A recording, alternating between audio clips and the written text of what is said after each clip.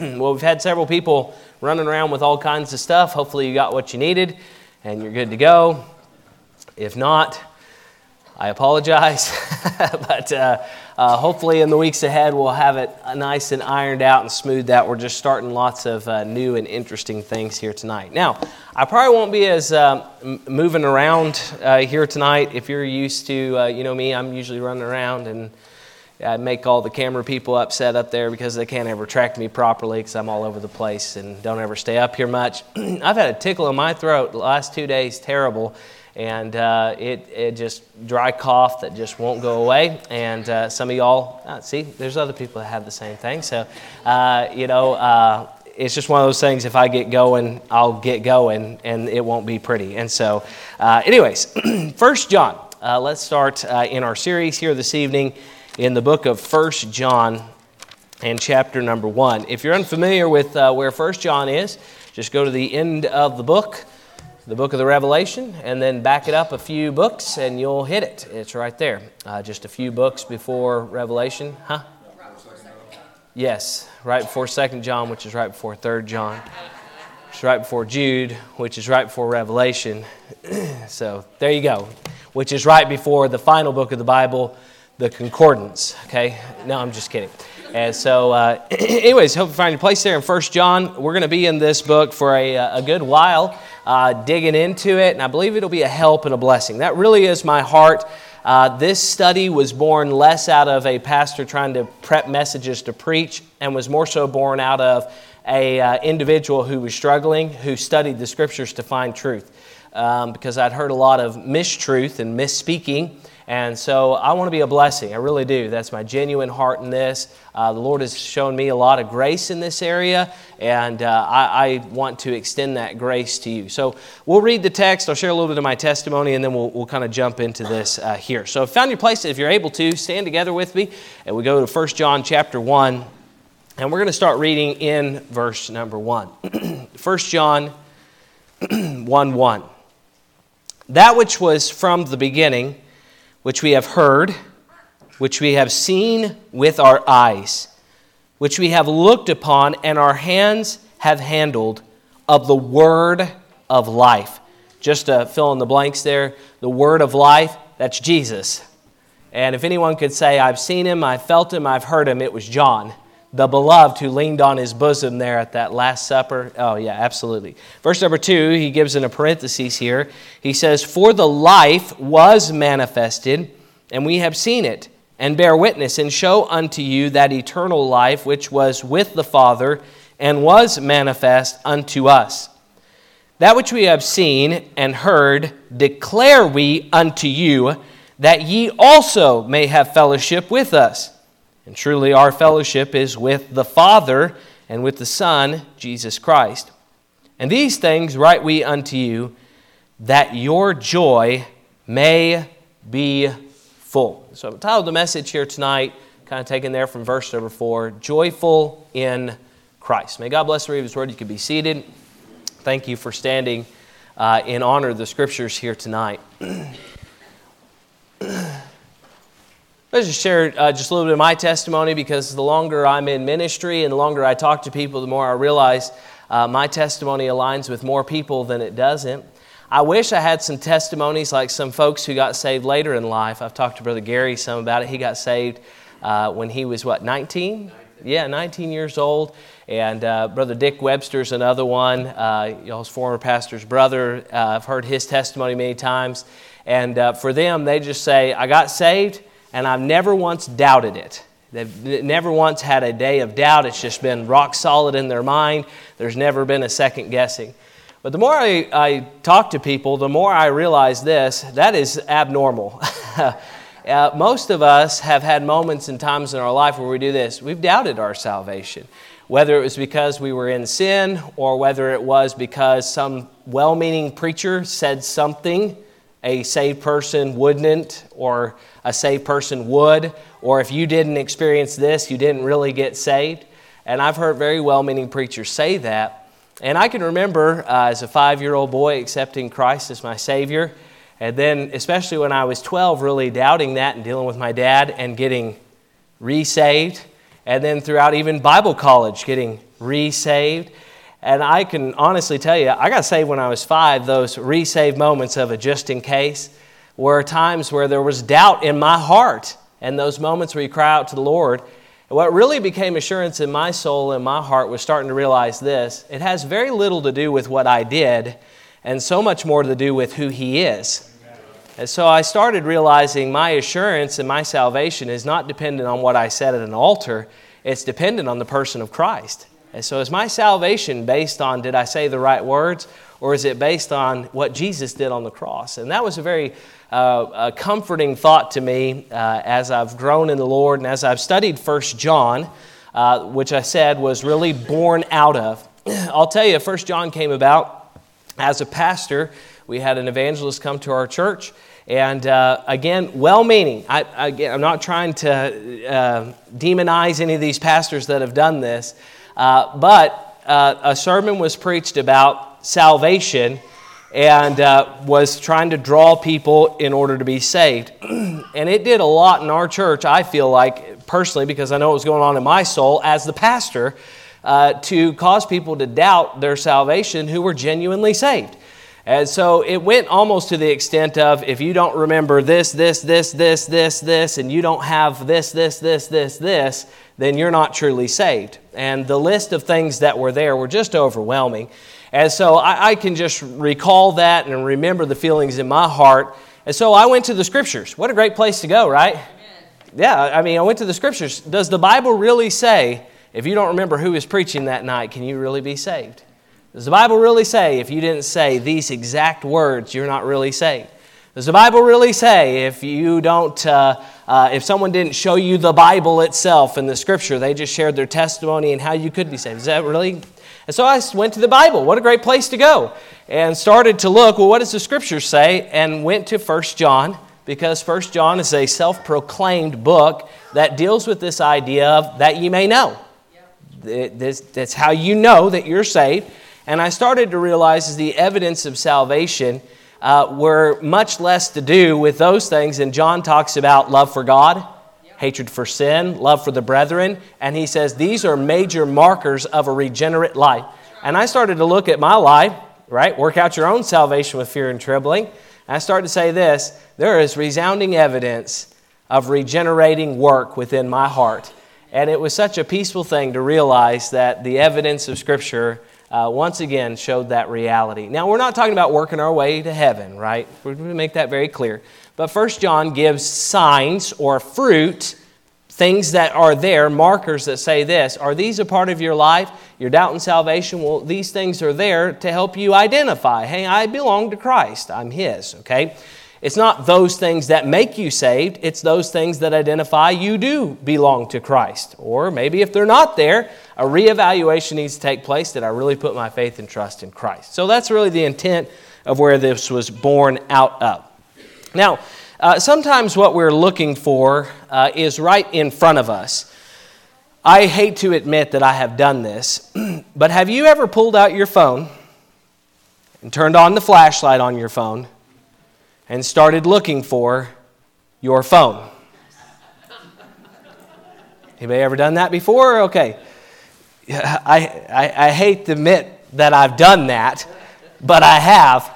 And I'm sitting there looking, and I'm like, Evie, have you seen my phone? And she just looks at me like, you got to be joking right now. There's no way that you're serious. And so it's one of those things where what you're looking for is actually way easier to find than what you thought it was. Now, that is absolutely true of joy in Christ. It's amazing to me how many people go and they look for joy and happiness and fulfillment in a lot of weird places, and it's almost like they pick up their phone, looking for their phone, and right in front of their face is what they're looking for. As a believer, it ought to be very evident and just right in front of your face that Jesus equals joy. If you want joy in your life, you look no further than Jesus Christ. But it amazes me how many people are like, no, that's too simple. I need to dig deeper and I need to go find it somewhere else. Now, John deals with that very fact that there were people who were digging and looking in all these wrong places and different places for joy when he says, it's right in front of you. We delivered the gospel to you. We shared the gospel with you. It hasn't changed. Just believe the gospel that was given to you. And it's a wonderful truth for us to remember, even here tonight, is that joy is found in Jesus. Instead of trying to work to please God, just enjoy the relationship with Jesus. Amen. He wants you just to relish the relationship. And so let's take a look here as we begin the book and kind of get some insight to where John is coming from. So the first point there, false doctrine are groups that John was concerned with. Now at this point, John is an old man. This is soon to be, he's going to write this book and then he's going to write the Revelation. He'll be exiled to the Isle of Patmos where he'll write the book of the Revelation. But right now he's concerned, old man, and he's living in Ephesus, in modern day Turkey, which has become this super highway, if you will, of all of these travelers, but not only of cultures and ethnicities, but also of thought and religion. So Ephesus has become a bridge from the east to the west and has become this epicenter of all these ideas, and unfortunately, a lot of bad ideas were passing through there as well. So this is near the end of the first century, John now being an old man, and there's starting to be some false teaching called syncretism. Now, this has got a different name today. You might call it ecumenicalism today or some other word, but syncretism at the time basically means this: let's all just get along and we'll just take everybody's beliefs and we'll just like throw them all in a big pot and mix it all together like a yummy stew. That is a terrible idea. But there are those who still kind of think that way today. They're just like, hey, we'll just take what, the Catholics believe in, the Methodists and the Baptists and the Pentecostals and the Bible churches and all these other groups, if they claim to be Christian, and we'll just throw it all in a big pot and mix it together and it's just all good and wonderful and yummy. And that is not a good idea. It wasn't a good idea there. So this went beyond tolerance to implementing and even absorbing wrong beliefs. Now, there is one thing to say, hey, let's find where we agree and that there's more things we agree on than we disagree, but that's not what John was concerned about. He was concerned with them absorbing all of these bad ideas and going beyond tolerance to start implementing these. In the book of the Revelation, in chapter 3, John actually writes about 7 of these churches in Asia Minor. One of them is the church of Ephesus.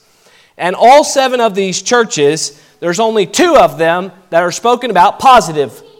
The other 5 are spoken about like just absolutely abysmal. They were awful and terrible, which just shows how much has crept into the churches of this day of false belief and wrong behavior. Now, obviously with this thought in mind, it appears that there were those who had left the church to pursue these false beliefs and were not where they ought to be. Actually, later in this very book of 1 John, in chapter 2 and verse number 19, he would say it this way: they went out from us, but they were not of us. If they have been of us, they would no doubt have continued with us. But they went out, that they might be made manifest that they were not all of us. Now again, John is trying to draw a distinction between those who believe correctly, saved, and those who are unsaved and have believed false doctrine. Now in 1 John 2, he's saying this: there are those who have left the faith, and he's saying this: it's an evidence that they never were a part of the faith because they've left it. If they were a part of the faith, they'd still be here, but they've left it. And so he's talking about, I don't know a specific group, but there obviously was this syncretism going on where there were all these groups that were melding together, and it was causing all kinds of disbelief and all kinds of wrong doctrine that was taking place. Now, probably the most prominent of all of these groups that was a part of this just melding pot that was starting to be born. Now, this group wouldn't really become strong until about 100 years later or so after this. But they are early stages beginning, and they are known as the Gnostics. Now, the Gnostics are a weird group of people. So instead of trying to really define exactly what a Gnostic is, let me just give you a basic understanding of what they believe, okay? Kind of about four major tenets here. The first one is this: the body is evil, or anything in this material world. So if it's something that's physical in this world, flesh, earth, the things we can tangibly experience, those things are all evil, they're all bad, they're all fallen, they're all broken. The second thing that they have in their wrong thought process was this: the Spirit is good. And enlightenment and deep thinking is a really good goal to shoot for. So it's kind of this: my body's evil, but my spirit is good. They separated the two. So that's kind of the third point of this. The body and soul are disconnected. Thus, anything done in the body doesn't affect your soul. Now, this wrong belief system kind of led them to start saying things like this: well, if the flesh is bad, then Jesus didn't come in the flesh. Instead, they would say this: the Spirit is good. So you remember at the baptism, when John's baptizing Jesus and you hear this voice, "This is my beloved Son, whom I'm well pleased." You know, and there's this angel descending from heaven like a dove. They're saying this: Jesus was just a normal man. He wasn't no virgin birth or any weird stuff. He was just a normal man. And at that time, God's Spirit came on Jesus, and he was just possessed by God for a period of time until he was crucified. Now, just get a little ahead of myself right here on this. Say this: that's heresy. That if you believe that, you cannot be saved and believe that. You must believe that Christ came in the flesh. So Gnostics, though, believe that the body was evil, so Christ couldn't have come in the body. And the Spirit is good, so Jesus was just a spirit that possessed a human body. The body and the soul are disconnected, which is this: if you want to sin in your body, go ahead. You can do all the sin you want to in your body because it doesn't affect your spirit. That's a wrong belief as well. Now, the fourth tenet they had was this: since their goal was enlightenment and deep thinking, they became arrogant, prideful, and loveless. Very, very much so. So much so that they didn't care about other people, and they definitely look out for the well-being of the needs or wants of other people. That was not where they were. Every man looked out for himself. So John actually identifies three major tests to reveal if a doctrine or belief system or theology is true and right. So here's what they have to believe. Now again, this is found throughout the book of 1 John. We're just kind of laying the groundwork. Don't lose me here, okay? Here's the groundwork. Here's the three things. So if you ever want to test, is what this guy preaches, is with the doctrine, the way he's saying of salvation is true, there are three tests that you can run through it to see if it's an accurate doctrine or not. Now there's a lot more, but these are the ones that John gives us. First one is this: Christ is come in the flesh. If anybody preaches that Jesus didn't come physically, bodily, in the flesh, it's heresy. It's not of God. It's not the gospel. Second thing is this: preach holy living, which is this: sin is wrong. Now, again, John is not talking about perfection. None of us are going to be perfect. But unfortunately, this group, as we've already talked about, was basically saying this: do whatever you want to. Sin however you want to, because whatever you do in the body doesn't affect the spirit. So do whatever you want to do. And so John says, no. That doesn't jive with the Scriptures. The Scriptures make it clear that you are holy and set apart. You are a peculiar people set apart for good works. So sin is wrong, and it grieves the heart of God, and it ought to grieve the heart of a believer. The third thing was this: love for the brethren. Any gospel that teaches you to look out for number one and ignore everyone else is not from God. Because the Scriptures help us learn to die to self and live unto God and love others. Is replete throughout the Scriptures. So John makes it clear, a regenerate heart, somebody who gets saved, instinctively loves the things that God loves, and God loves His church, which means this: you'll love His church. And I'm not talking about the institution or the building, I'm talking about the people, right? You'll love the people. And so these are three major tests that reveal that a belief system is right. Now, the bad part was not that these people had left the church, as we talked about in 1 John chapter 2, and pursued false doctrine. Here's the bad part. They were trying to infiltrate the church and peddle off their bad beliefs in this syncretism of everybody just getting together. Now, this is one of the jobs of an under-shepherd that sometimes it gets rather weary, is that there is a world of bad belief that's out there that tries to find its way into Bible Baptist Church. And as important as it is to feed the sheep, it's also important to ward off the wolves. Yeah. And to, from the pulpit, and also in other settings, to be able to make it aware, hey, that's bad doctrine. Hey, that's dangerous. Don't listen to that. Don't read that guy. Don't listen to that stuff. It'll lead you down the wrong path. And so understand, John here, of course, is as much concerned with them understanding the truth as much as he is with them identifying what they ought to stay away from. So he's helping them see the bad part and the good and leading church members in the right way that they ought to go. Now, you'll see throughout 1 John, John's an old man, so he gets away with this. I'm not going to use this language towards you for another probably 20 or 30 years, okay? But John calls them little children. So in his writing, he's almost like a grandfather, and he says, little children, watch out for this. Right? He's imparting wisdom and giving it to them. And so, almost like somebody who's teaching an individual how to look out for counterfeit money, John says, let me show you what's real so you know what's wrong.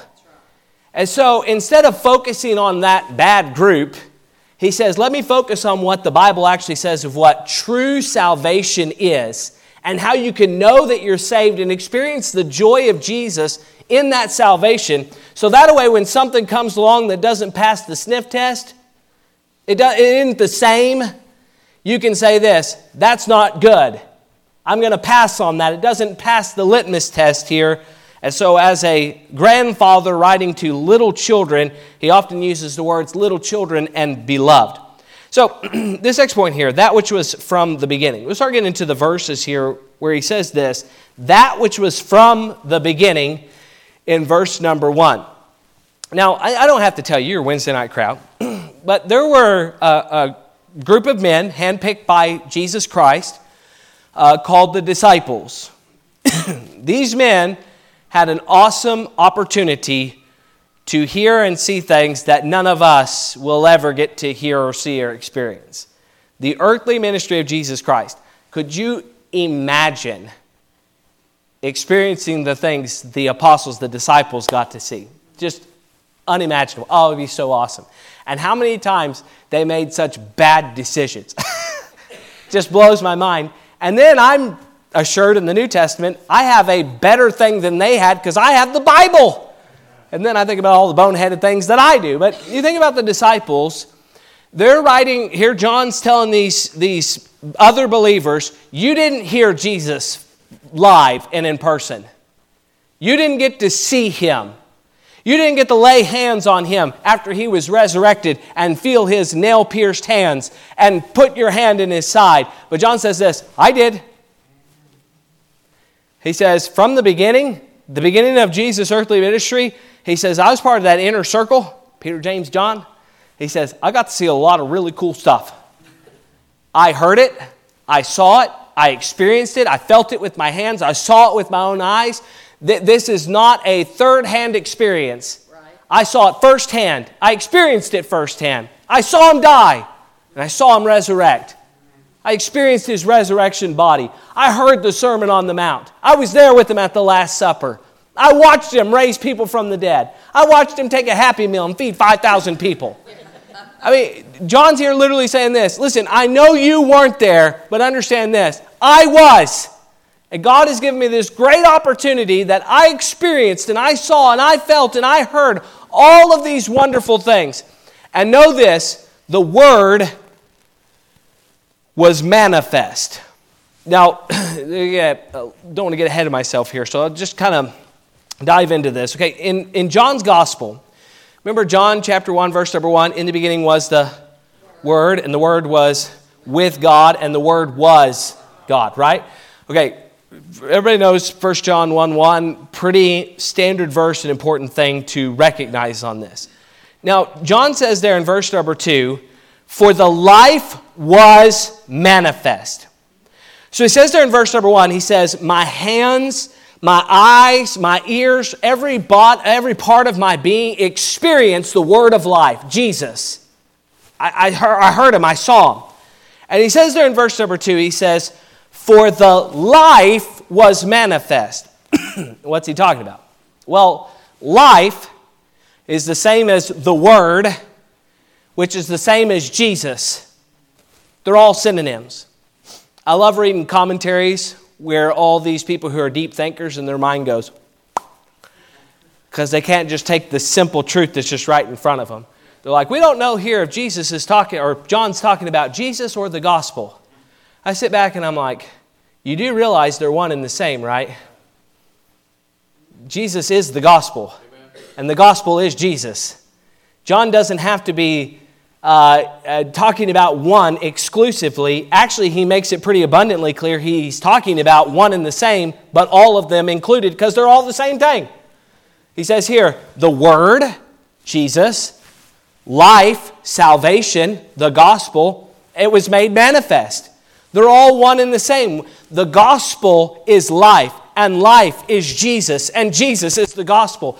And so John is saying here, I experienced, I saw, I felt, I heard every aspect of who Jesus was, and know this, He was manifest. Well, what does the word manifest mean? Well, we read it there in John 1:1, which means this, it was real. It was apparent, actual, right there in front of you. It wasn't like a figurative thing or some spiritual thing. Jesus became flesh. 1 John chapter 4, again, just kind of getting an overview of the book here a little bit. But 1 John 4, verses 2 and 3 says this, hereby know ye the Spirit of God. Every spirit that confesseth that Jesus Christ is come in the flesh is of God. And every spirit that confesseth not that Jesus Christ is come in the flesh is not of God.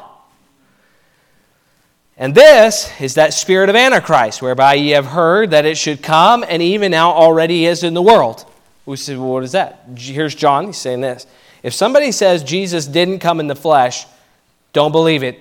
That's not a message from God. If they say Jesus was born in the flesh, you can say this, that message is true.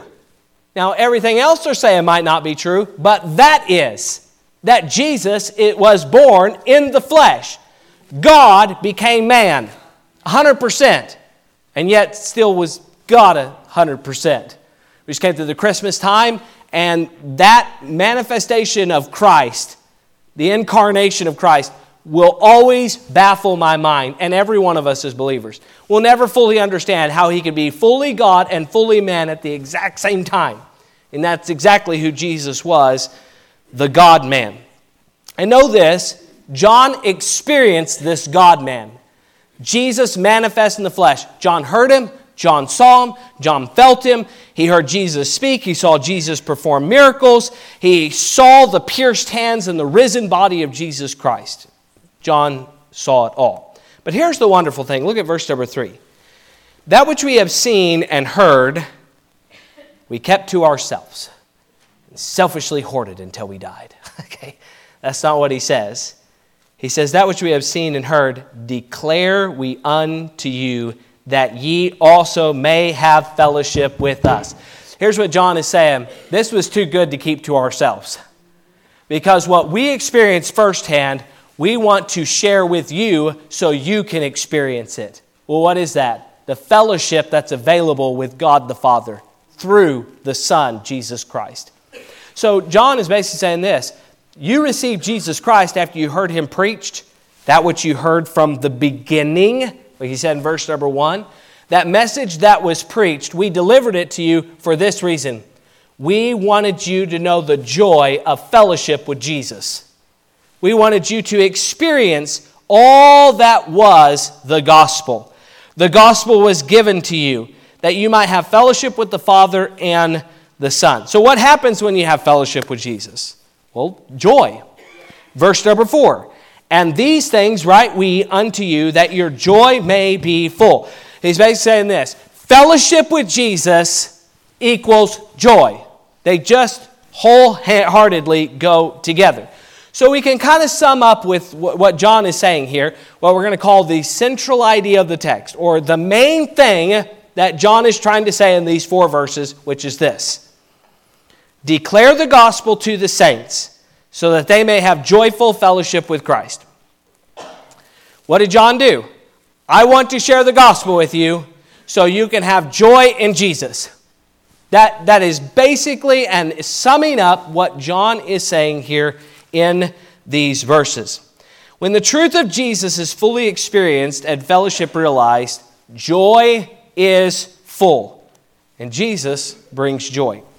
So, the false rhetoric of John's day looked like this. Christ didn't come in the flesh. Sin is okay just as long as your spirit is clean, and you don't have to love your brother in Christ, you only have to love God. That was the false rhetoric that was very prolific. Now, listen, we might not have Gnostics around today, but we got plenty of false, bad beliefs, don't we? Wrong doctrine, wrong understanding. Let me just run over a few of these here real quick. Inclusivism. Now, this is kind of the same as syncretism in this, except for it's a little bit different. Everyone needs to feel accepted, and that means we have to rid ourselves of all truth and all doctrine. Doesn't that sound like our culture today? Don't speak the truth, you might step on somebody's toes. Now, I won't say it's okay, because it's not okay if our culture goes that direction. But it's one thing if a secular culture goes in that direction. It's a sad day when a secular culture goes in that direction. But it's an absolute crying shame when the church of God moves in that direction. When there is a lack of responsibility from the pulpit to the pew to declare that which is truth in love, and instead we walk around on eggshells and we're very cautious and careful lest we offend anyone, so we speak no truth. And churches, by and large in our culture, have become nothing less than social clubs where people get together so that they can enjoy doing some community service with one another with some similar belief systems, and yet there is no gospel truth, no confrontational preaching, no declaration about sin and righteousness and judgment to come. And yet we have a whole book that is laid before us that there is a responsibility of the man of God to preach the whole counsel of God, and a responsibility of the people of God to receive the whole counsel of God, that you may be thoroughly furnished and perfect unto every good work that God has given you. Now listen, these are important things that we have here in the Scriptures, and although we might not have Gnosticism out there, inclusivism has become a big thing. We want everyone to feel welcome here. Now listen, I hope everybody when they walk in the doors of Bible Baptist Church feels welcome at our church. But just because they walk in doesn't mean we're going to absolutely alter everything that this church believes and the gospel truth that we stand on. Actually, we say this, we love them too much not to preach the truth. Now, that doesn't mean we have to be hateful and ugly and go around and hit people over the head with the Bible. Since I've been here, I've only done that to one person, and it's my son. And he deserved every time it happened, amen? Sorry, Nate. But I'll tell you, we need to be loving but willing to give the truth. What about this? Doubting the Scriptures, doubting the Bible. No one can be absolute and dogmatic about what the Bible says. Instead, we need to be open-minded on all opinions, right, that are out there. I have never in my life seen so much question put on the Word of God as what's happening today. There's absolute, even those that are believers, self-professed believers, have gone into great lengths and depths to saying, I don't know if we can fully trust the Word of God. I'm so thankful we have these 66 books from Genesis to Revelation that I can dogmatically tell you this are absolutely true. Amen. This is God's Word. It is true from cover to cover. From the beginning to the end, it is absolutely, you can take it to the bank, God's Word as if He were here speaking directly to you, and we ought not doubt the Word of God. What about religious affiliations? Just good enough? I mean, you know, you just go to church, you give your money, you do some religious activity, and that's just sufficient. God has called us to holy living, sacrificial living, all-in living, gospel living. These last two here, maybe you have or hadn't heard of them. Humanism. Humanism our culture has become rife with this belief, which is this: the ultimate goal of your life is for you to be happy. The ultimate end of man is man. So, be all that you want to be and do whatever you want to do. Whatever makes you feel good, do it. That's just all that you need to do. Humanism, the ultimate end is man, leads to hedonism, which is that if it feels good, do it. Right? If it feels good, just do it. It might be good. It must be good if it feels good. Our culture, again, is just rife with these false beliefs. Now, again, it's one thing if a world believes these things.